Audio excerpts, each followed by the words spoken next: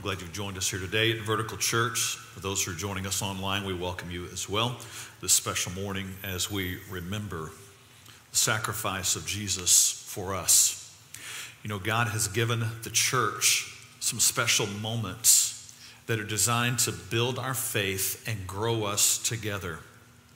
Those are moments where we gather intentionally together, and in those moments, Jesus has promised to show up in special and powerful ways. Amen?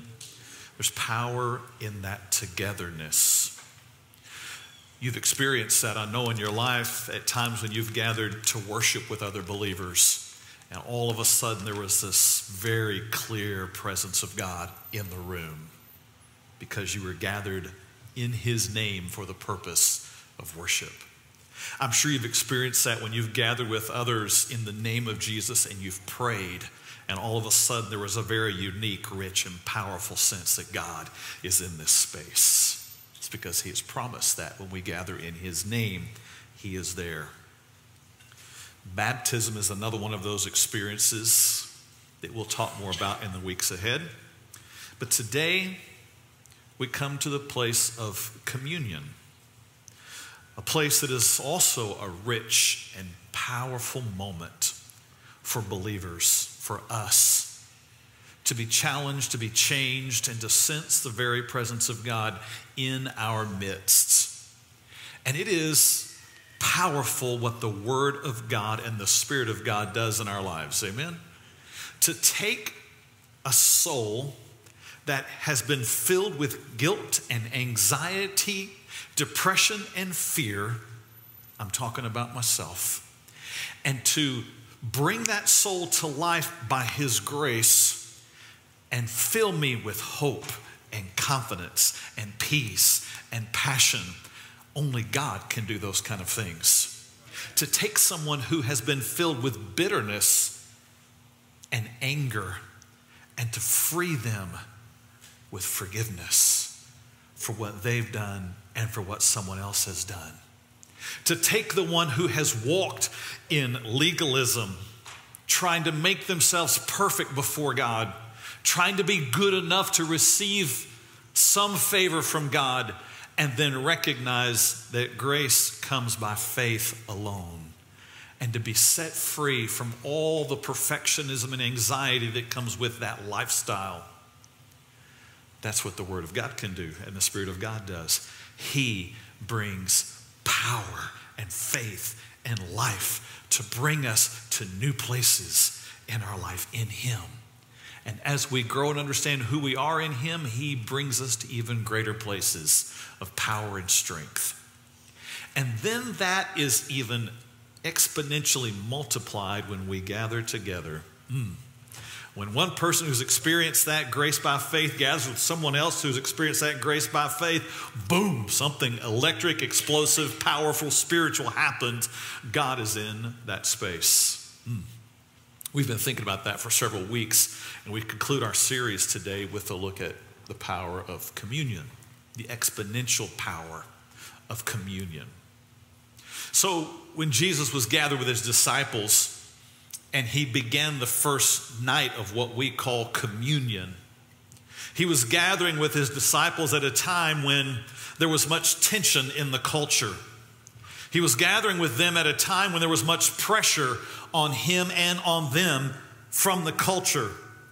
He was gathered with these men, a very small number of men, 12 gathered in the room. It would only be 11 before the night was over who would be there to walk out with Him.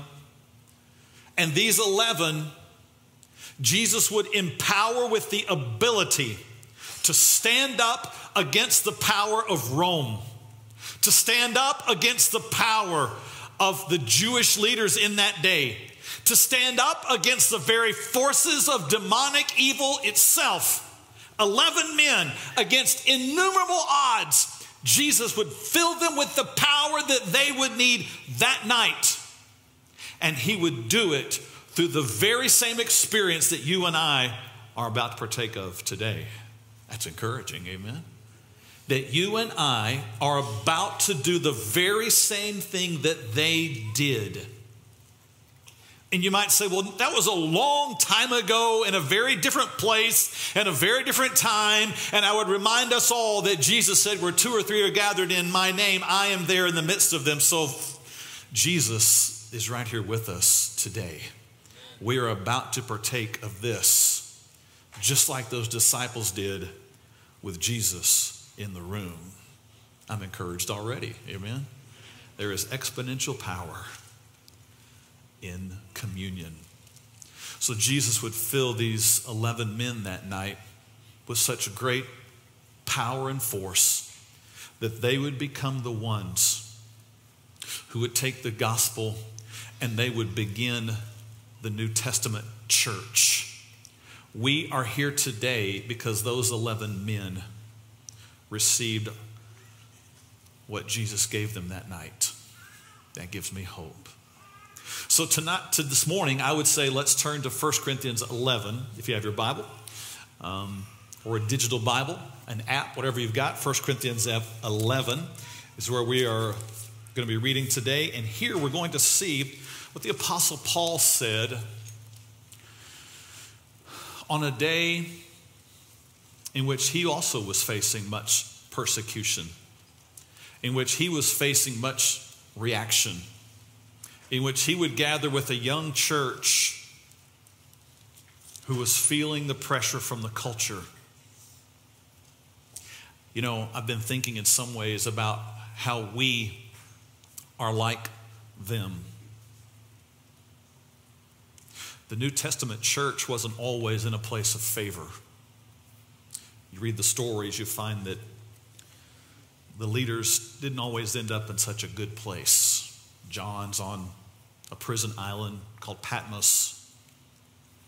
Others are killed, crucified upside down, martyrs for their faith in Jesus Christ.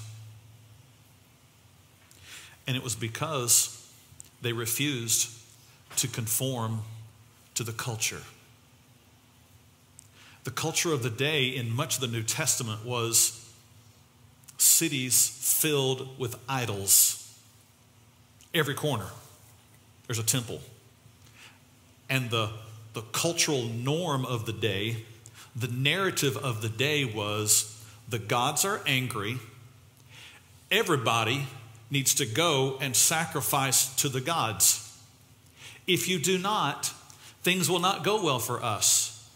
Go to the temples. Go and offer your sacrifices. And these New Testament believers said, you know, there is only one God. There is one Jesus who has come, has given his life for us. He is the King of all kings and the Lord of all lords. We bow our knee to no one but him.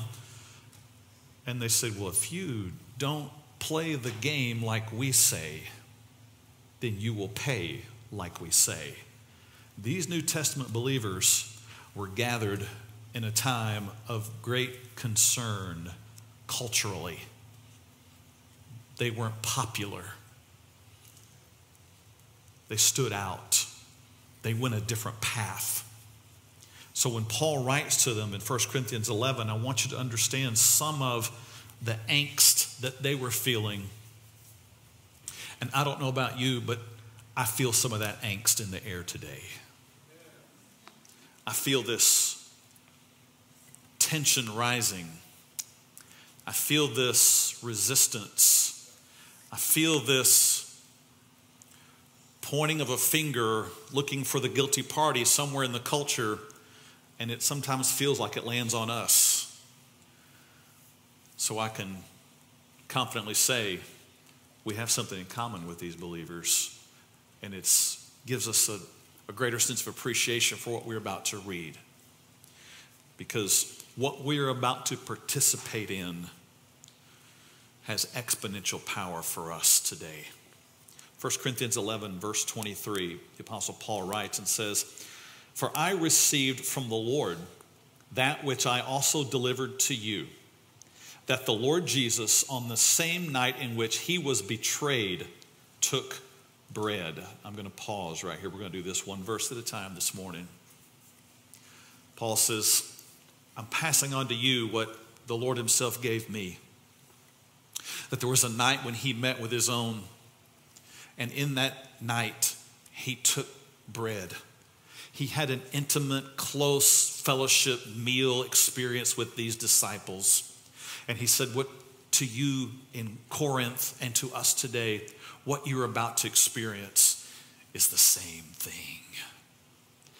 It's not any less because we sit down the generational line, for that same Lord is here in the room with us today. And he is at the table with us today. And he has come to fellowship with us today. And he's come asking us to draw near today. He comes not to condemn, but he calls us to his side, for we are his bride. Amen? Verse 24. It says, and when he had given thanks, he broke it and said, take, eat, this is my body, which is broken for you. Do this in remembrance of me. So that night, Jesus held up a piece of bread that I believe was much like this. Now here in Texas, we don't say this is bread. We say that's a cracker, right? It's an awfully big cracker. But these New Testament believers and the disciples themselves would have recognized this as bread.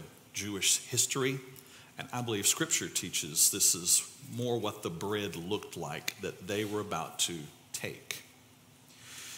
And he said, Jesus said, this is symbolic of my body.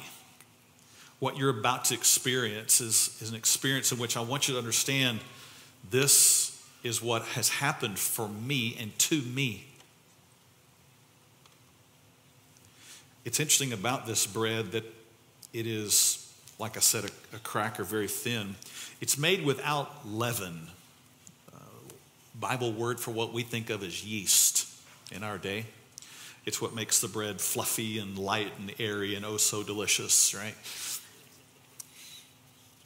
But this bread, as by the Old Testament instructions, was made without leaven, which was a symbol of sin. And so they understood that, these disciples did, it being Jewish history, that the bread was without leaven.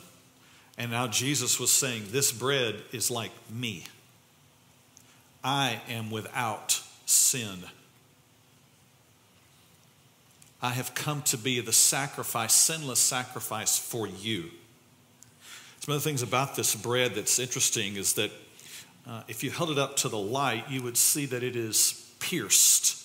It has holes all the way through it. It's part of the baking process. We know that Jesus' body was also pierced, his hands and his feet. This bread teaches that lesson. We also know, as you look at this bread, that by the way it's baked and because of the holes, it also has the appearance of what appears to be stripes. We know from history that Jesus was whipped and beaten and would fulfill the prophecy which Isaiah would say, and by those stripes we are healed. And so when Jesus held up this bread and made the connection for the disciples, it was one of those moments of the light bulb going off and new faith arising, and Jesus saying, I want you to understand the depth of what you're about to take in. My body broken for you. The fact that he said he's without leaven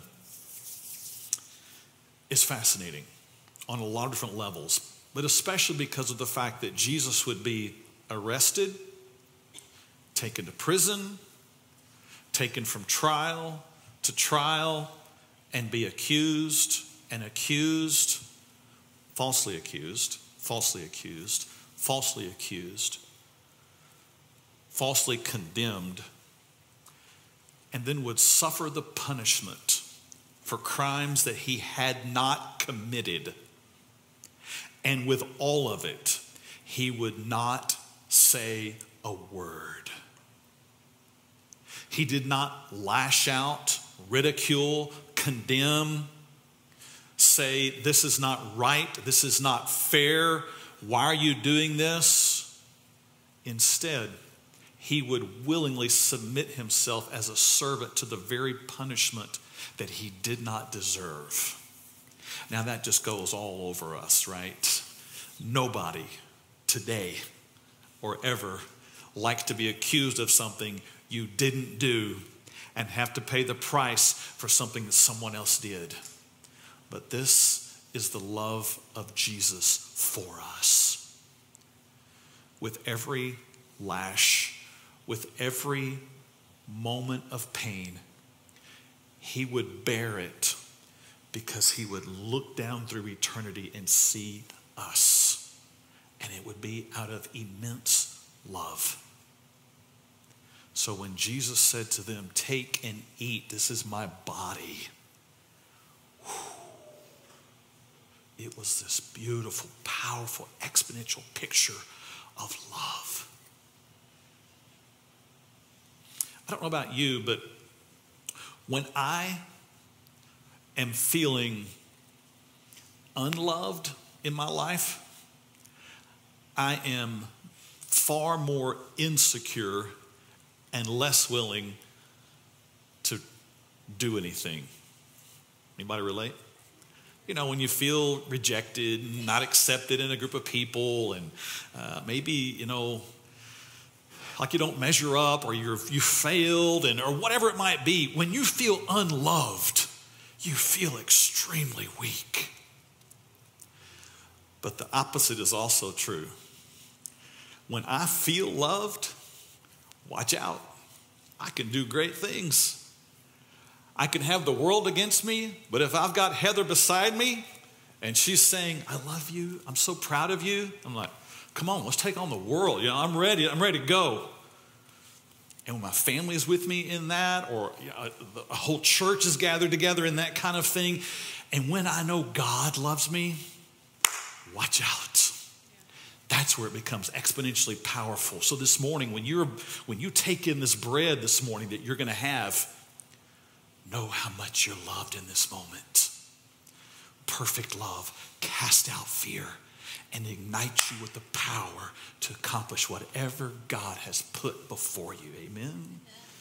All right, we're just getting started here. Let's go on. Verse 25. In the same manner, he also took the cup after supper, saying, this cup is the new covenant in my blood.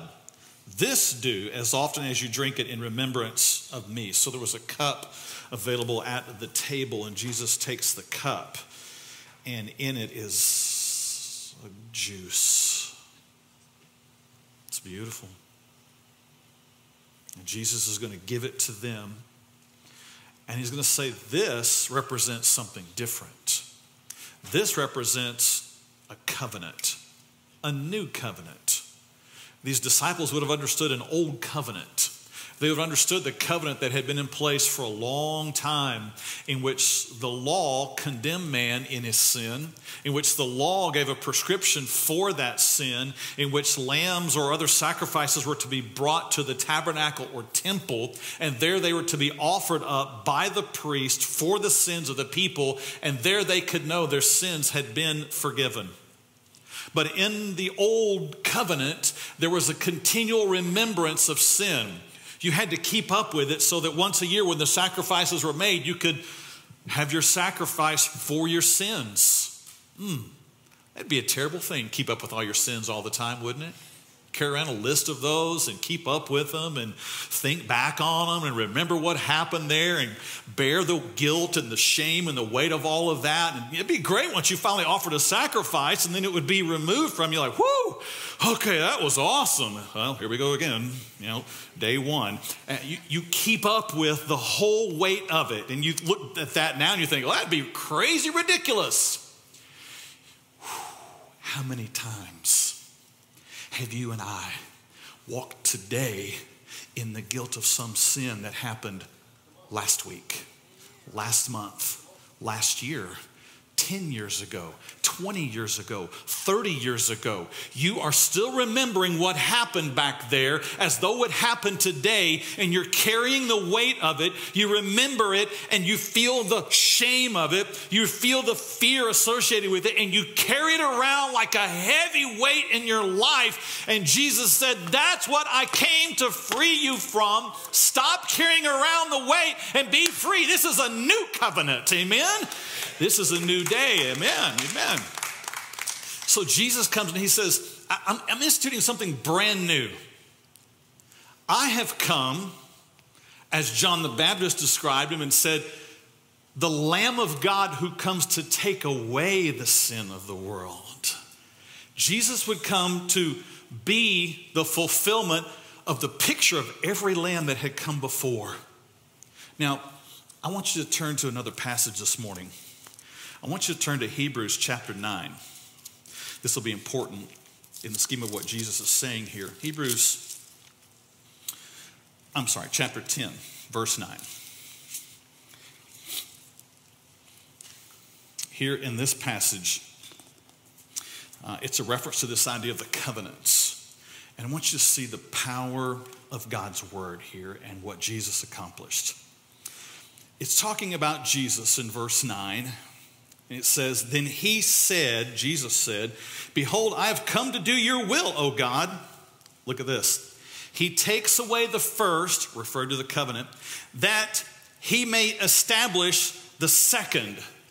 On that night, Jesus was establishing, putting in place a brand new covenant, a new arrangement, a new agreement. It's not like it was before. This is something brand new. Make sure you get this, disciples. Make sure you get this, church.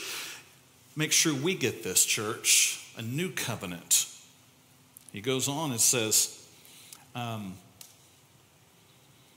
he takes verse 10, by that will, Jesus, we have been sanctified through the offering of the body of Jesus Christ once for all.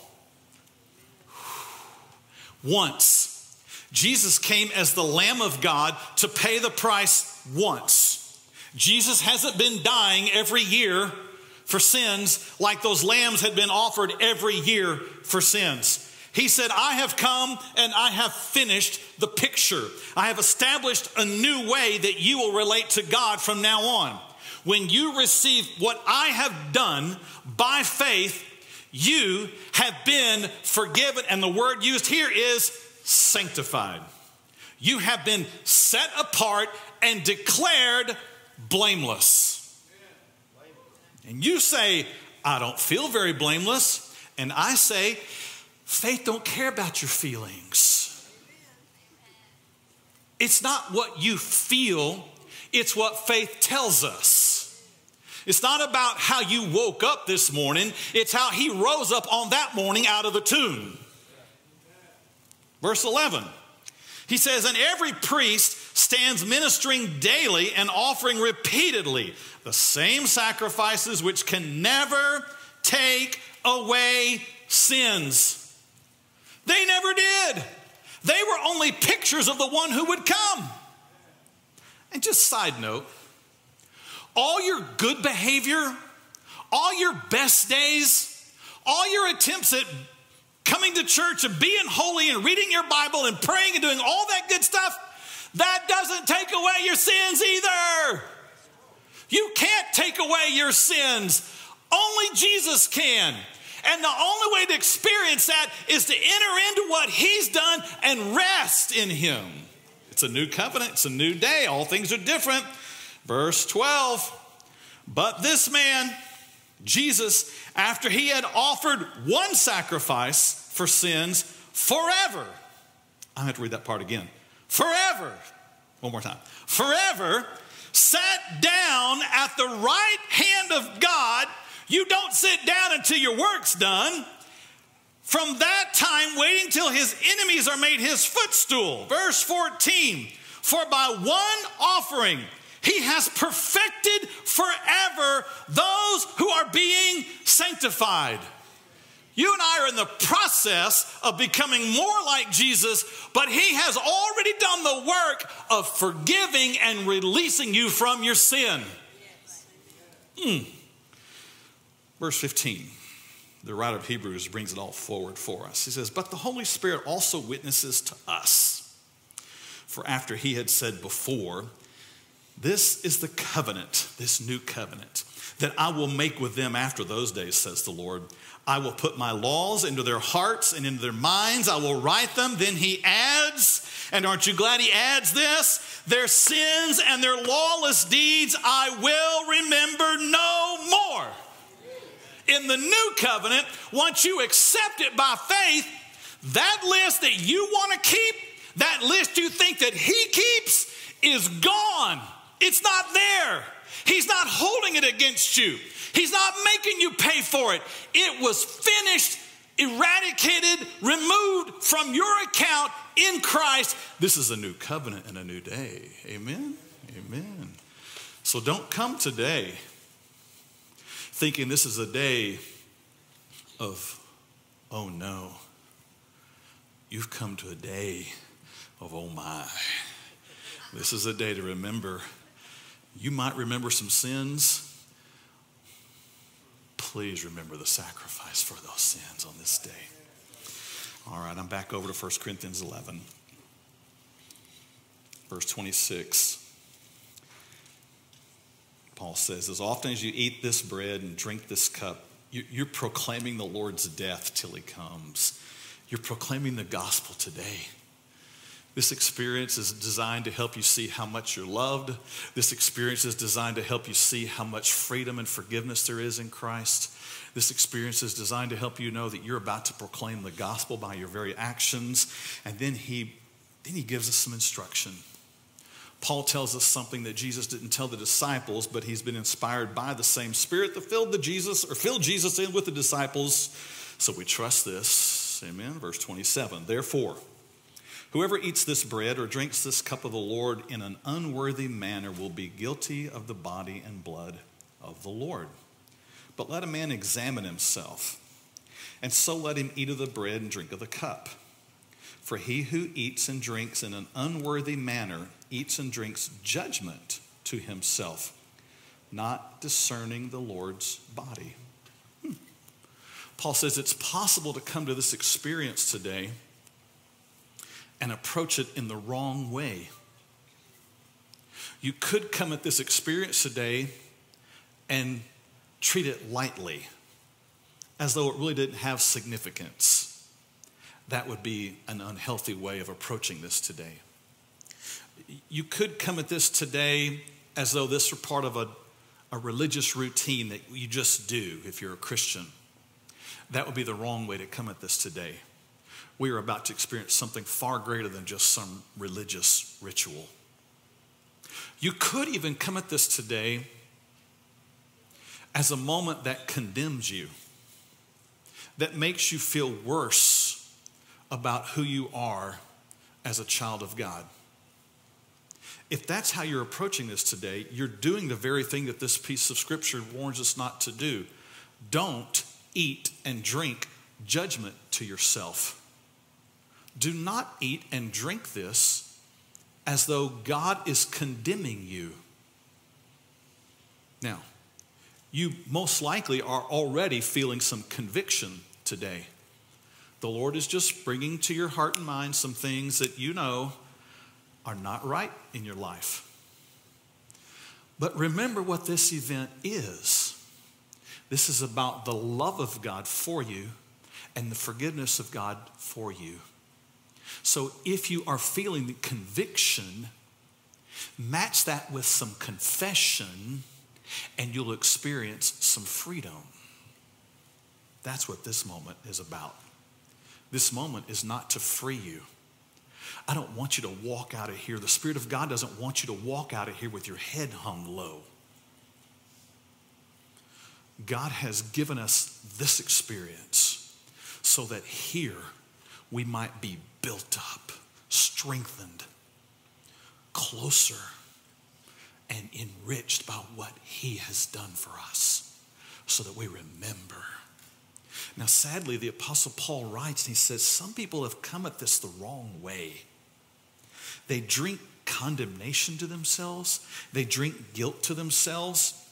And as a result, verse 30, for this reason, many are weak and sick among you, and many sleep. He said, some within your own church there in Corinth have participated in this, but because they've come at it wrongly, they've left filled with guilt and more condemnation, and it is causing some problems for them. It is causing them to be physically ill. They are experiencing physical sickness because of an emotional response to a spiritual truth. If you respond rightly to this beautiful spiritual truth, it'll bring life to you. It'll free you. If you respond wrongly to this spiritual truth, it will actually cause greater anxiety, guilt, condemnation, fear, and those all and always have an effect on our physical bodies. So don't leave here today approaching this wrongly. Leave here with an experience that frees you and reminds you of the depth of God's love for you. Verse 31. For if we would judge ourselves, we would not be judged. In other words, if we would take this moment and say, God, what do you want to show me? What do you want to teach me? What do you want to free me from in my life? What attitudes, thought processes, activities do I need to be freed from? This is what the Lord does with us. If we would do that, we would not have to walk in condemnation. We could walk in freedom. Verse 32, but when we are judged, we are chastened by the Lord, that we may not be condemned with the world. God is wanting to increase your faith and to shape you into the very character of our Lord Jesus Christ. What a holy, gracious thing that God would choose to show sinners grace and cause us to be transformed to think, feel, and be like Jesus himself. This is what he's doing. And he will discipline, correct, shape, guide us to that place. But the way Paul finished it, he says, when we're judged, we're chastened by the Lord, that we may not be condemned with the world. Paul finishes this little section here with a mention of the world, those far from Christ. You know, there always has been and there is today people who don't understand what we are doing this morning. In fact, they are opposed to what we are doing this morning. They are in great opposition to this. The message of the gospel will always be in opposition to the ways of the world. I have to remind myself of that often. As I watch the news today, I don't have to remind myself as much. It just comes real present to me. Until the day that Jesus returns, there's not ever going to be a moment where the whole world says, oh, church, we love you. You are so awesome. We love your message and just are grateful for you. And you have all the answers, and please help us. Never has been, never will be that way. When Jesus talked to his own disciples, he said, they hated me, they're going to hate you. So you can expect reaction, persecution from them because they don't understand this. In fact, Jesus quoted a passage from the Old Testament. He said, they've hated me without a cause. In other words, they hate me And it doesn't even make sense. It doesn't logically make sense why they would hate me. Has anybody listened to the news lately and thought, this doesn't make sense? Every day. The world does not get this. And unless the gospel penetrates their hearts and the Spirit of God brings them to life, they won't. When Jesus was gathered with his disciples and they were having this moment, the tension would be so thick in the room. The tension would be so thick in the culture of the day that when the disciples were all there and listening to Jesus, Jesus would say, the hand of my betrayer is on the table with me. I can imagine some of those disciples like, but Judas was at the table. He was at the table where the communion bread and juice were. He was at the table of this rich, powerfully intimate moment. Taking in the bread, the love of God for us, taking in the juice, this new covenant with Jesus, does not keep us from being persecuted by the world. In fact, it just makes us more persecutable because we believe something that they don't get, that they are in complete reaction to. And in all of this, Jesus was saying to his disciples, the Father loves you. There's a new covenant that frees you. I am with you. And they may be against you, but when God is for you, it doesn't matter who's against you. For greater is he who is in you and he who is in the world. And so with all of this, the Apostle Paul said, so let us make the most of this moment. Let this fill you. Let it convict you. Let it bring you to confession, but let it bring you to a place of receiving forgiveness. Let it draw you near. Let it fill you with strength so that you walk out of this space with greater hope and confidence and closeness than you've ever experienced before.